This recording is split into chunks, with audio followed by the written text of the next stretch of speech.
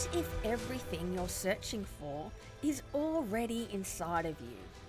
Hi, I'm Cassandra Goodman, and I believe that true power comes from staying connected to who we really are at our core. This is a podcast about what it means to stay true to ourselves and why authentic leadership is such tricky business. You'll hear inspiring real-life stories from big-hearted leaders. I hope these stories help you to remember that true power comes from within. So today on True Power, I am absolutely delighted to be talking with my friend, my mentor, and my co-designer for my program, Uplift, Richard Brisebois. Now, I had to practice your surname, Richard. We've known each other for many years, but I had to confess today I wasn't sure, but how did I butcher your surname? No, not completely. No, it was perfect. Perfect. My French. Okay, so Richard, how do we even begin to describe the magnificence of all that you bring? Okay, so you're an executive coach and leadership development mentor. You have worked with over 7,000 managers, leaders, and business owners across over 40 countries. You specialize in team coaching and designing and facilitating leadership development programs. You've also been a visiting professor and guest lecturer at 12 universities across 7 countries, delivering classes and keynotes in 3 different languages. You were born in Canada. You live in Miami. We met because the lovely Kelly Irving introduced us many years ago as focus friends, which is a term Kelly uses to describe folks who are writing books that can support each other to keep going. And we were paired up through Kelly's wisdom and absolutely hit it off. And you've been an amazing mentor and supporter of my work as a writer. And we then went on to co-design an authentic leadership program together, which you're offering in your neck of the woods and I'm offering here down under in Australia. And I think it's also important to mention that you're a lover of language.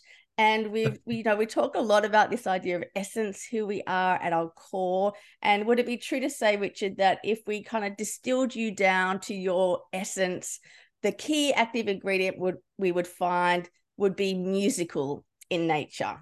Is that true? I think that's a fair depiction. Yes. Well, thank you so much. Particularly in the shower. We all sound good in the shower, don't we?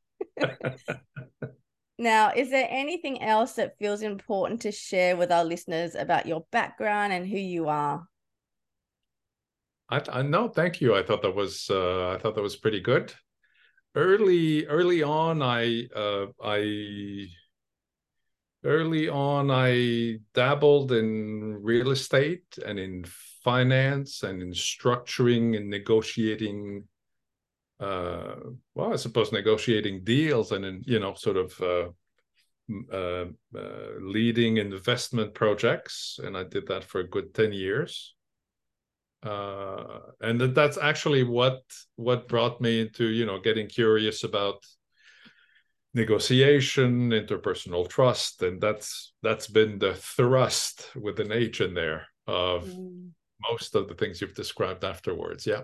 It's a very unique blend. Your musicality, your love of language, your financial acumen, your amazing design skills. I learned so much working with you to create a learning experience about how you design a learning experience to deliver on learning outcomes. I'll never forget that.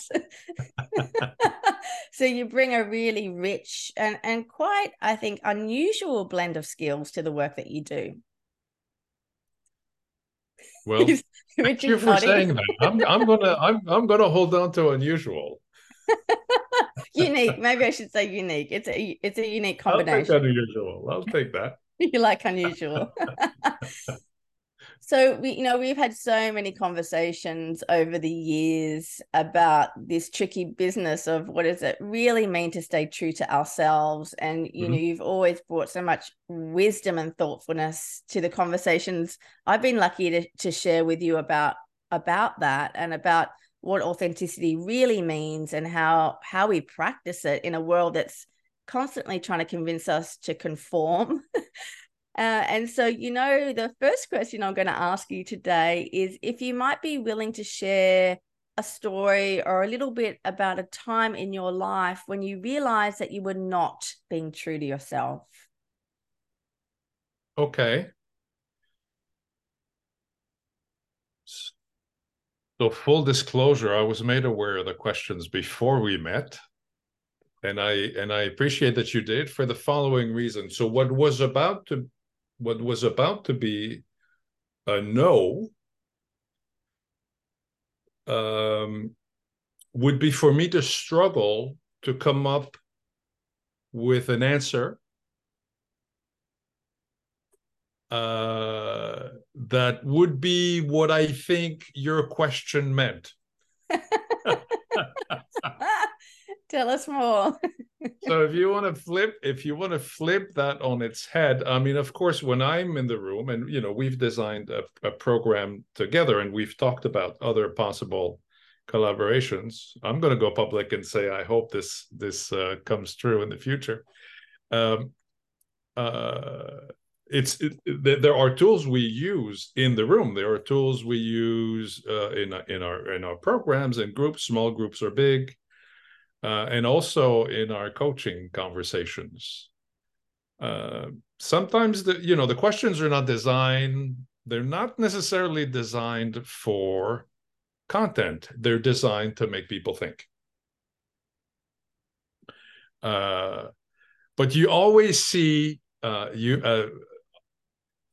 always is a gross generalization, but let's go with it. You always see people trying to come up with the right answer, to come up with it right away. Partly because that's what we do. We don't give people the benefit of asking the question before, giving them time to think, ponder, because they might be operating, I'm not going to say at a different speed, because if you let me open that door, I'd like to talk a little bit about that. They might be operating on a different time. I think you and I have had discussion about how more or less solid the idea of introverts and extroverts. Some of the sciences, I don't want to say iffy, but different scientists will use the words in different ways, and then it's been taken over by the thought leadership circus in terms of it being whatever. But certainly around in the idea of introversion, introverts, and sort of what Susan Cayle calls quiet people, right? She broadens the scope of that idea. That's often something we use in our conversations, something we use in the room to get people to think this very simple idea that not everyone's like me. I might be the person who's quick to come up with an answer, whether I like it or not, whether it's the right answer or not. But if I'm asked for a quick answer, I'll give it. But there are people who need time to think. And I don't know, it might be a simplified version of some people will think before they talk, and some people will think by talking. So often in conversations, or of course managers or business owners themselves, but I think the same applies for parents and spouses and friends, and sometimes our people, we're going to call them our people, the ones we work with, the ones we live with, the ones we love. Some of them, depending on whatever that is, introversion, quiet, temperament, or the time they live on, they need fair warnings. Mm-hmm. And I think I'm one of those.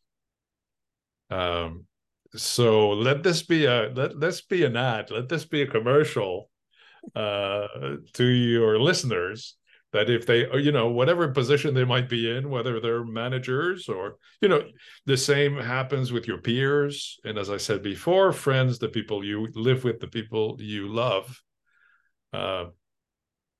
not to expect of them that they operate on the same time that we do.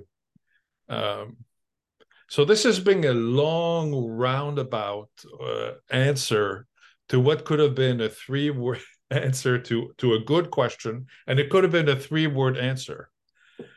And I sometime before, sometime in the past, I would have succumbed, I think, to the pressure of saying, you know what, I should be able to come up with an answer, a 3-word answer, quickly, clever, and I should. But that's not really how I operate. So what I thought, and I'm hoping that might prompt the conversation you want to have, what I thought I would start with when you were asking me to think of an instance or of a moment, I thought, well, why not use this one? Why not use this very question that you asked as being true to, I think I'm being honest. I'm being honest with self. I think I'm being honest with you when I answer it the way I just did in 1,500 words rather than 5. So to that, I'd say, I don't know how you want to do this. I also, we have to be mindful that it's your show. So. Well, I love that, that this is a very unique take on this question. Everyone I've had on the podcast and every person I've asked that question to, without fail, has told me, wow, that really got me thinking. Some people, I'd include myself in this category, are pretty quick to say, oh yeah, let me tell you about the hundreds of times when I've betrayed who I really am in order to try to conform to some external standard or ideal, because I felt like that's what I should do. And certainly that's been my lived experience of there's so many examples I can give you when I've showed up in ways that weren't really congruent with who I really am, because I felt like I had to, in order to be enough or to be accepted or to, to fit in, to be a good fit, as they say in the corporate world. There's other people who said to me, wow, I really, really had to have to think about that. And actually, as I really thought, there was this one time when I really, and for often people feel a little bit almost embarrassed to admit that I did this thing and really wasn't congruent with who I am.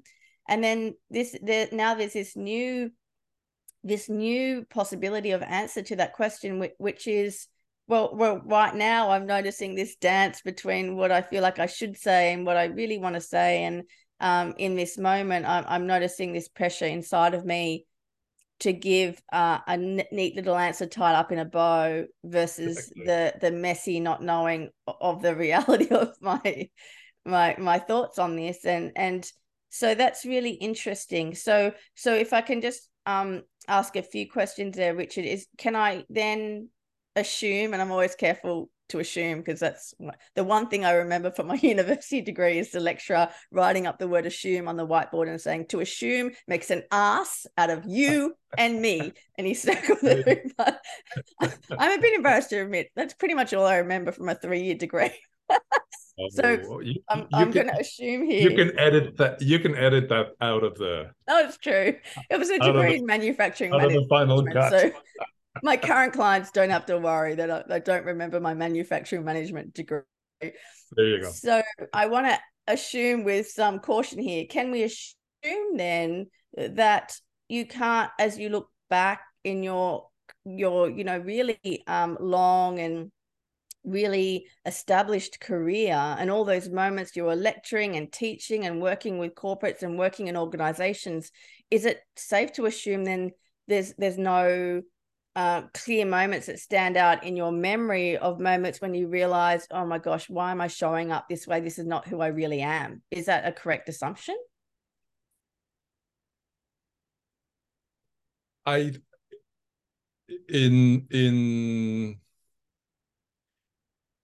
my case, so I would say the following. What didn't come out in the introduction is my first degrees in linguistics. So yes, love of words, and not for nothing, as they say down here. So my initial reaction, because we use these terms and they're everywhere in the press, right? Leadership and autonomy and empathy and authenticity. And you put 25 people in a room who come eager to engage in a process with you to develop, right? Not just to learn a skill, but to let themselves be challenged, reflect on their reaction to the challenge, learn from the process, and figure out how that might apply to their lives, personal or professional. And we all come with our definition. So we'll all say, we'll all talk about leadership. We'll all talk about authenticity. We'll use the word and, well, this and that. And, to be authentic, I would do this. Without finding a common ground. And we don't need to be the Oxford Dictionary. But for us to have a sound conversation about anything, we don't have to agree on the definition. But we need to know what the other person means when they use the word, when they use that concept. So I think the answer to your question is I've tried to always be careful to define at some point in the process, right? Sometimes you want to back into the definition, so you let people have their think and have their say.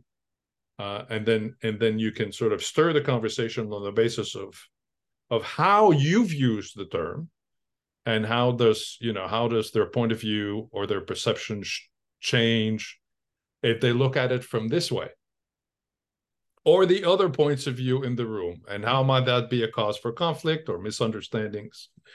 So I think what I try to do is eventually, and it's not necessarily upfront, is to have some clarity for myself in terms of what the terms are, but what the terms mean to me and how I'm going to use them. So I'm a little happy with myself that I was able to steer clear in my first 1,500 words of not getting into this idea that I not struggled with, but worked on in an attempt to come up with an answer, which is not a small question, which is, what is the self? And okay, so some of the listeners at this moment are going to go, well, that's really philosophical. Well, whether it is, call it Bob if you want. You don't have to call it philosophical. To answer your question, all of the people who have come before me have had to define for themselves, either explicitly or implicitly, what that word meant to them. So that's one aspect that requires clarification, right? Like what the word means to you. And in that effort, the second aspect is what is it not? And very often, because I was discussing with friends, yes, we have these conversations. Beer helps. And if you ask the question, for some people, being yourself or being a stranger to yourself or not acting in the way that would be aligned to who you are, that takes them almost immediately to the moral plane. As was it a good or a bad action? Rather than what I would call ethics, but then again, we'd have to separate terms, right? Mores, moral, good, bad, and ethics from ethos, which is sort of the energy that the direction that moves you, which I think is closer, because we've had these conversations before, to what you mean. So, but I can see people who would answer the question, well, what made me uncomfortable was I didn't want to do that because that's bad, or that doesn't correspond to my values, or it doesn't correspond to who I'm trying to be, not the current person, but the person, the becoming person rather than the current person. Uh, so uh, so that's, now I've taken you another layer into the prep, or how I think through things, including the question you were asking me, which is, I try, successfully or not, but at least for myself, to have a sense of what I mean when, right? Self is a relatively new concept. It's a modern concept. There have been centuries of humanity that have lived without the concept of self. It's a couple of 100 years old, if that.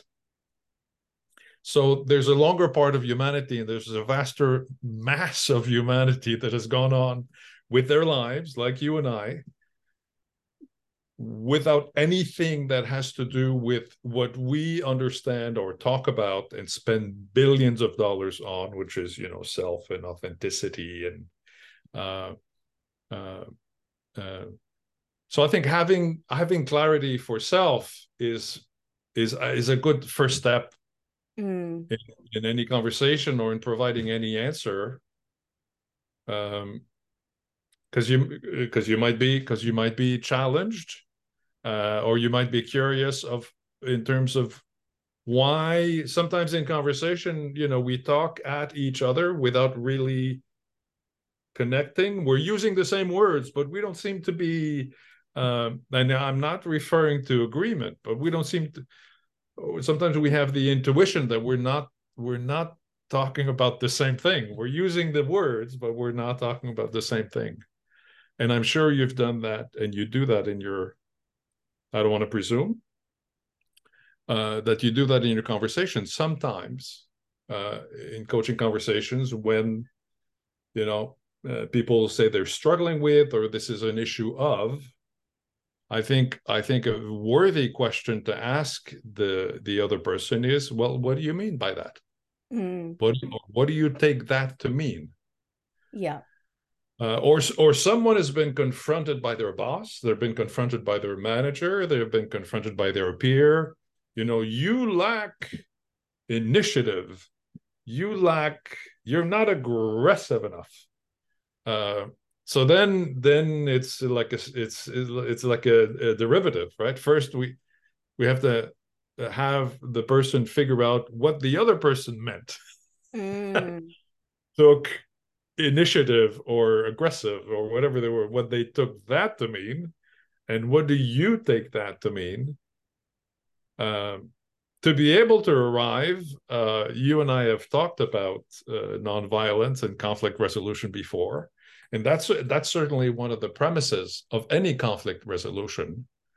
Of course, is the ability to come to talk to what we want the outcome to be. But there are previous steps to that, which are the issues, right? The position is also predicated on the issues that are important to you. And they might not have anything to do with the words we're using. Yeah.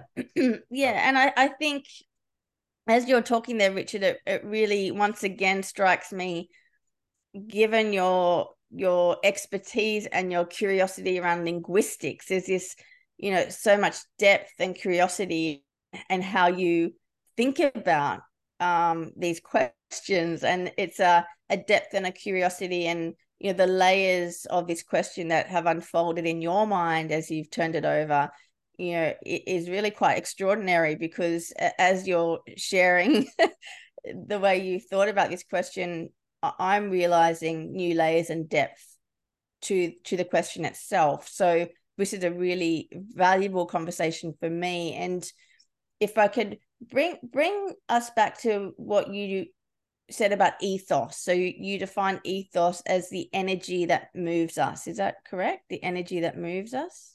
Is that what you said? Yeah, what I try to do in everyday conversation with managers. So moral from mores is the Latin root, right? And ethics from ethos is the Greek root. And for reasons that are too long to discuss and that I'm probably not qualified to, and it might have to do with separation of church and state, or it might have to do with our aversion with religion. We, over decades now, we're steering clear of using the word moral when we want to talk about good or bad. We're trying to steer clear from that. This is just my sociological perception. You don't need to agree with me, and certainly your listeners don't need to agree with me. But I find that we don't use quite as much the expression, well, that's immoral, then we use the expression, that's unethical. And, well, they might be taken to mean the same thing. But if it's an aversion to religion, and ethics existed way before, not before any organized religion. There was always some form of organized religion with multiple gods or one or several. But at least these words and these ideas have coexisted. And we did talk about, right, the Greeks. It's a Greek word. They talk about the ethos. It's the Nicomachean ethics of Aristotle. So I'm when I have conversations with folks, I'm always trying to make a distinction between, if we were to use morality for what's good and bad, then what would we use ethical for?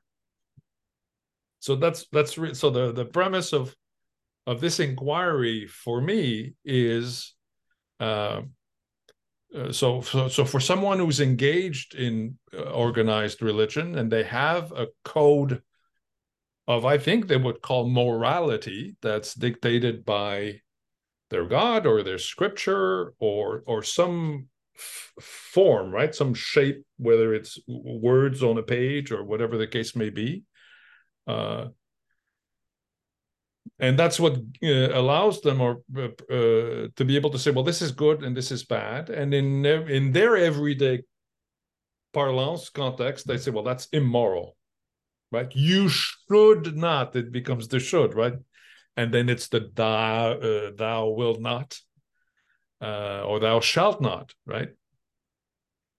So then what is ethos? So for the simplicity of the conversation that we're having, I've taken it to choose, okay, well, if it's not about morality as defined by a religion or a deity, then what do we take it to mean? So just for the sake of this conversation, I've taken it to mean perhaps something that's closer to what I thought is where you're trying to take your readers and try to take your clients and try to take your customers based on the conversations we've had, which is how we feel. That's the premise of the question of this podcast.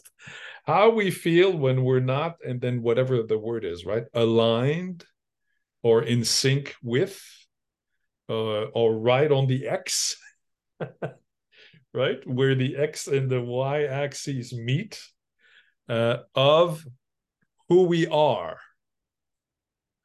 So that's the distinction I was trying to make. And in so doing, I want to give room for people who engage in organized religion, because they're our clients. They're our friends, and we work with them. I want to be able for the two words to live together and not get fudged into one another. So if you have a code and that code is dictated by religion or some philosophy that has you say, well, this is immoral, this is bad, thou shalt not do that. Okay. Well, I want there for a person who thinks that or lives in this universe to also have room for what your books talk about. And I think what you are trying to talk about, which is I'm not putting words in your mouth. I'm giving my understanding of what you said, and correct me if I'm not there, if I'm not on cue. But I think what the beauty of your work is it allows people to think about as simply as who they are. And there's something that I know you like to use the word resonate. There's something that resonates as in physics, right? When the panes are in sync, they resonate, right? It's a physical phenomenon. When their actions or their thought or their intentions, right, what moves them is aligned with who they are. Mm. Regardless of the morality of the action, regardless of whether the code judges this or establishes this to be a good or a bad action or one that thou shalt or shalt not perform. Mm. That's what I was trying to get at. So I'm not getting into, because I'm not qualified for that, into the depth of ethics and ethos as per the Greek philosophers, but just for the work you do and for the people that we have conversations with in the context of coaching, for there to be enough room to distinguish without separating, right? You want to these two realities can live in the same person. They can be religious and have a code, and they can also resonate when, because it's not on that plane, it's on a different plane. Yeah. Okay. Yeah. I think that's a really lovely, really thoughtful illumination, questioning, line of discovery around the depth of this question. And I really particularly love what you said when you said this question, does the energy, or does what moves me in this moment, is that the thing that is moving me in this moment congruent, aligned to kind of the essence of who I am? That's certainly the way I have thought about that question in the work that I do. And I thought it might be relevant at this moment just to share that I ran the program we co-designed, and then we've both continued to iterate. I've been running it here in Australia with actually the folks that published my second book, Hardy Grant. And they're a fabulous bunch of leaders. And this week in our session, I asked them, how do you feel when you're free to be yourself? And again, I can see all the layers to that question. And it's interesting that when I asked that question, and it was just like a warm-up to the start of our workshop, just, this idea of equality. Just to get the motors, just to get the engines running. It was literally the warm-up question. I try to start my workshops with this in the spirit of equality, which means I like to hear from every single person in the workshop before I start talking about my content. So this was the mechanism by which I wanted to hear from everyone. And so I asked the question without any warning, how do you feel when you're free to be yourself? And I ask everyone to participate by sharing just a couple of words. And within 30 seconds, these are the sorts of words that were coming through the chat. I feel elated and empowered. I feel energized and confident, lighter and happier, jolly and present, relaxed and calm, relieved and appreciated, empowered and strong, happy and calm, alive and activated. And so I think there's so much power in this line of self-inquiry, and there's so much depth, there's so much nuance. And it strikes me also that when we ask people these sorts of questions about being free to be yourself, or showing up in ways that are congruent with who you really are. There's a wisdom and a knowing inside of us that knows exactly what we mean by that. This felt sense of, no, this doesn't feel like me, who I'm being, what's moving me, what I'm saying, how I'm showing up, how I'm thinking. It just doesn't feel like me. And I just, yeah, I wanted to share that, because I want to encourage listeners to do is to begin this line of self-inquiry. Yes, it can be so deep, and for some of us, including myself, when we start to think about who am I really, it can really go to the core of these kind of conditioned identities that we find for ourselves. Who am I really? I'm a high-powered executive, or I'm a hard worker, or I'm someone who always has the answers, or these conditioned identities, which are kind of a false sense in many situations. It's a false sense of self. So to that, which I think is a sort of an add-on to what you were saying earlier. So I'm gonna try this, and you tell me if it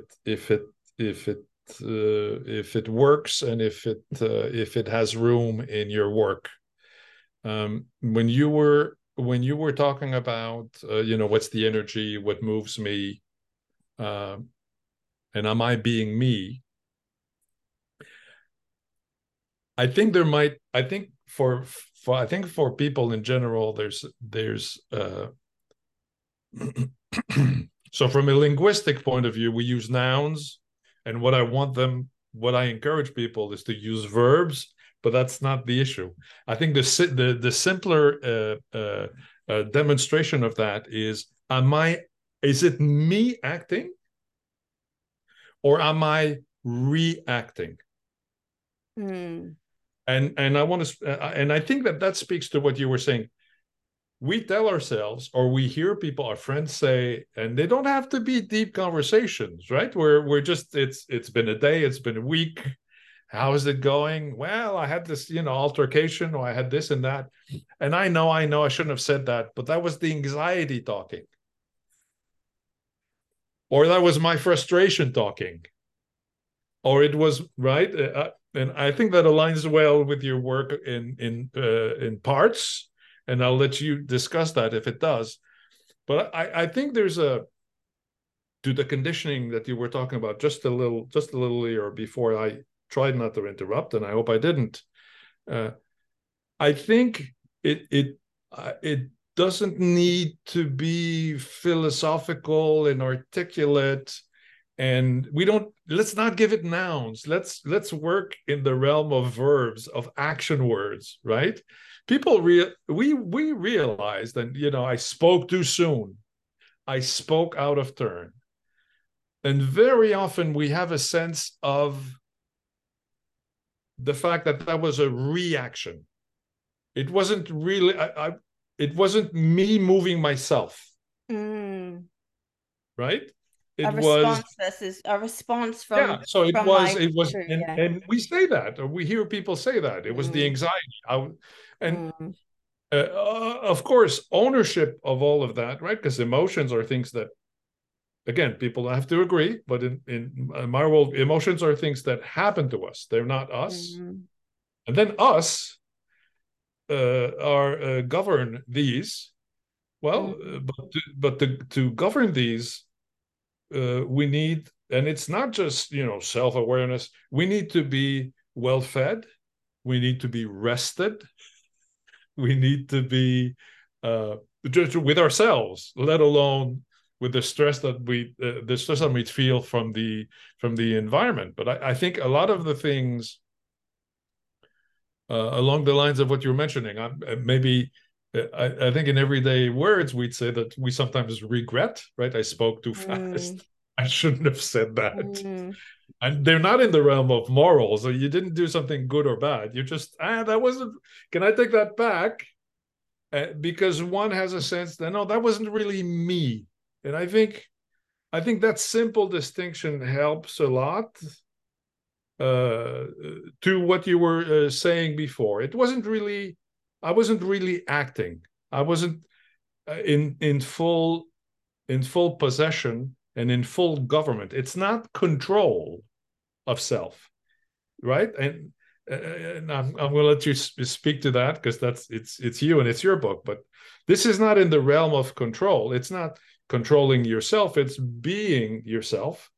Yeah. But there's a lot of things that we do that are reactions to, that emanate from emotions, or and you can speak a whole lot better than I can on that, on undigested trauma, or unmanaged,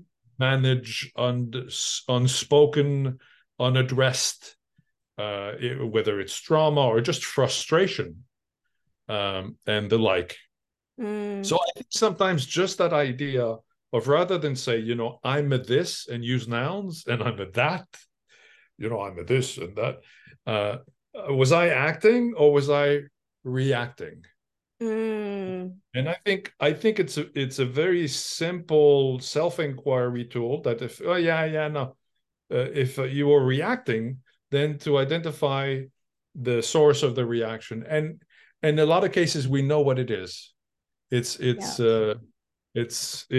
some of the things I've mentioned earlier, and a whole lot more that you could. But I'm curious. I'm curious whether this also aligns with your work and what you're trying to get people to think about, in terms of because we use the self, right? Because we use that expression, and but it's a verb. It can be something very practical and very action oriented. Does that give me some sense of whether I'm totally out in left field? No, not at all. I mean, as always, Richard, I feel like we could talk for a lot longer, but maybe to wrap up at least this part of our conversation, because I feel like we need to have a part two. Right. To be continued. What I feel like what you shared has really enriched and challenged my own thinking on what does it mean to be true to ourselves. And I've spent 5+ almost 10 years thinking deeply about what this really means. I mean, the way I have defined the practice of self-fidelity is the practice of being true to one's essential nature, one's true self. And so perhaps just to wrap up this conversation for today, what you've helped me to think about today is a build or an alternative of that definition is the practice of self-fidelity is, to cultivate this capacity to act or respond from who I am rather than react from who I feel like I should be, or react from a place of some conditioned self, being the person with all the answers, being the person that's always in control, being the boss, being the high-powered executive. So I think clever or clever. So I want to thank you for that as we wrap up this part of our conversation, that you've really helped to enrich my understanding of self-fidelity. I know that our listeners are going to get a lot of richness from even your generosity in sharing how you think, how you thought through this question in such a deep and thorough way. If there was a Olympics for thinking deeply on this question, you would be winning the gold medal, my friend. And that's very kind of you to say. I really appreciate the depth of all that you shared, and I feel like we're going to have to do a part two. So listeners, it's always a pleasure. It's always a pleasure, Cassandra. It's not fair because we have way too much fun having these conversations. It's not fair to someone else. It's certainly wonderful for us to have these conversations. So thank you for inviting me. Thank you for agreeing, Richard, to come along and share just a little tip of the iceberg of your wisdom and thoughtfulness. I really appreciate your support, your partnership, your mentorship, your friendship.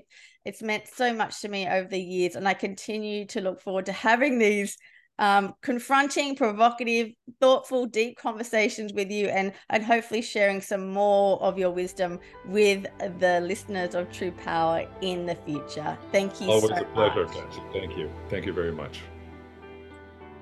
By being true to our deepest selves, we liberate our highest potential and serve the greatest good.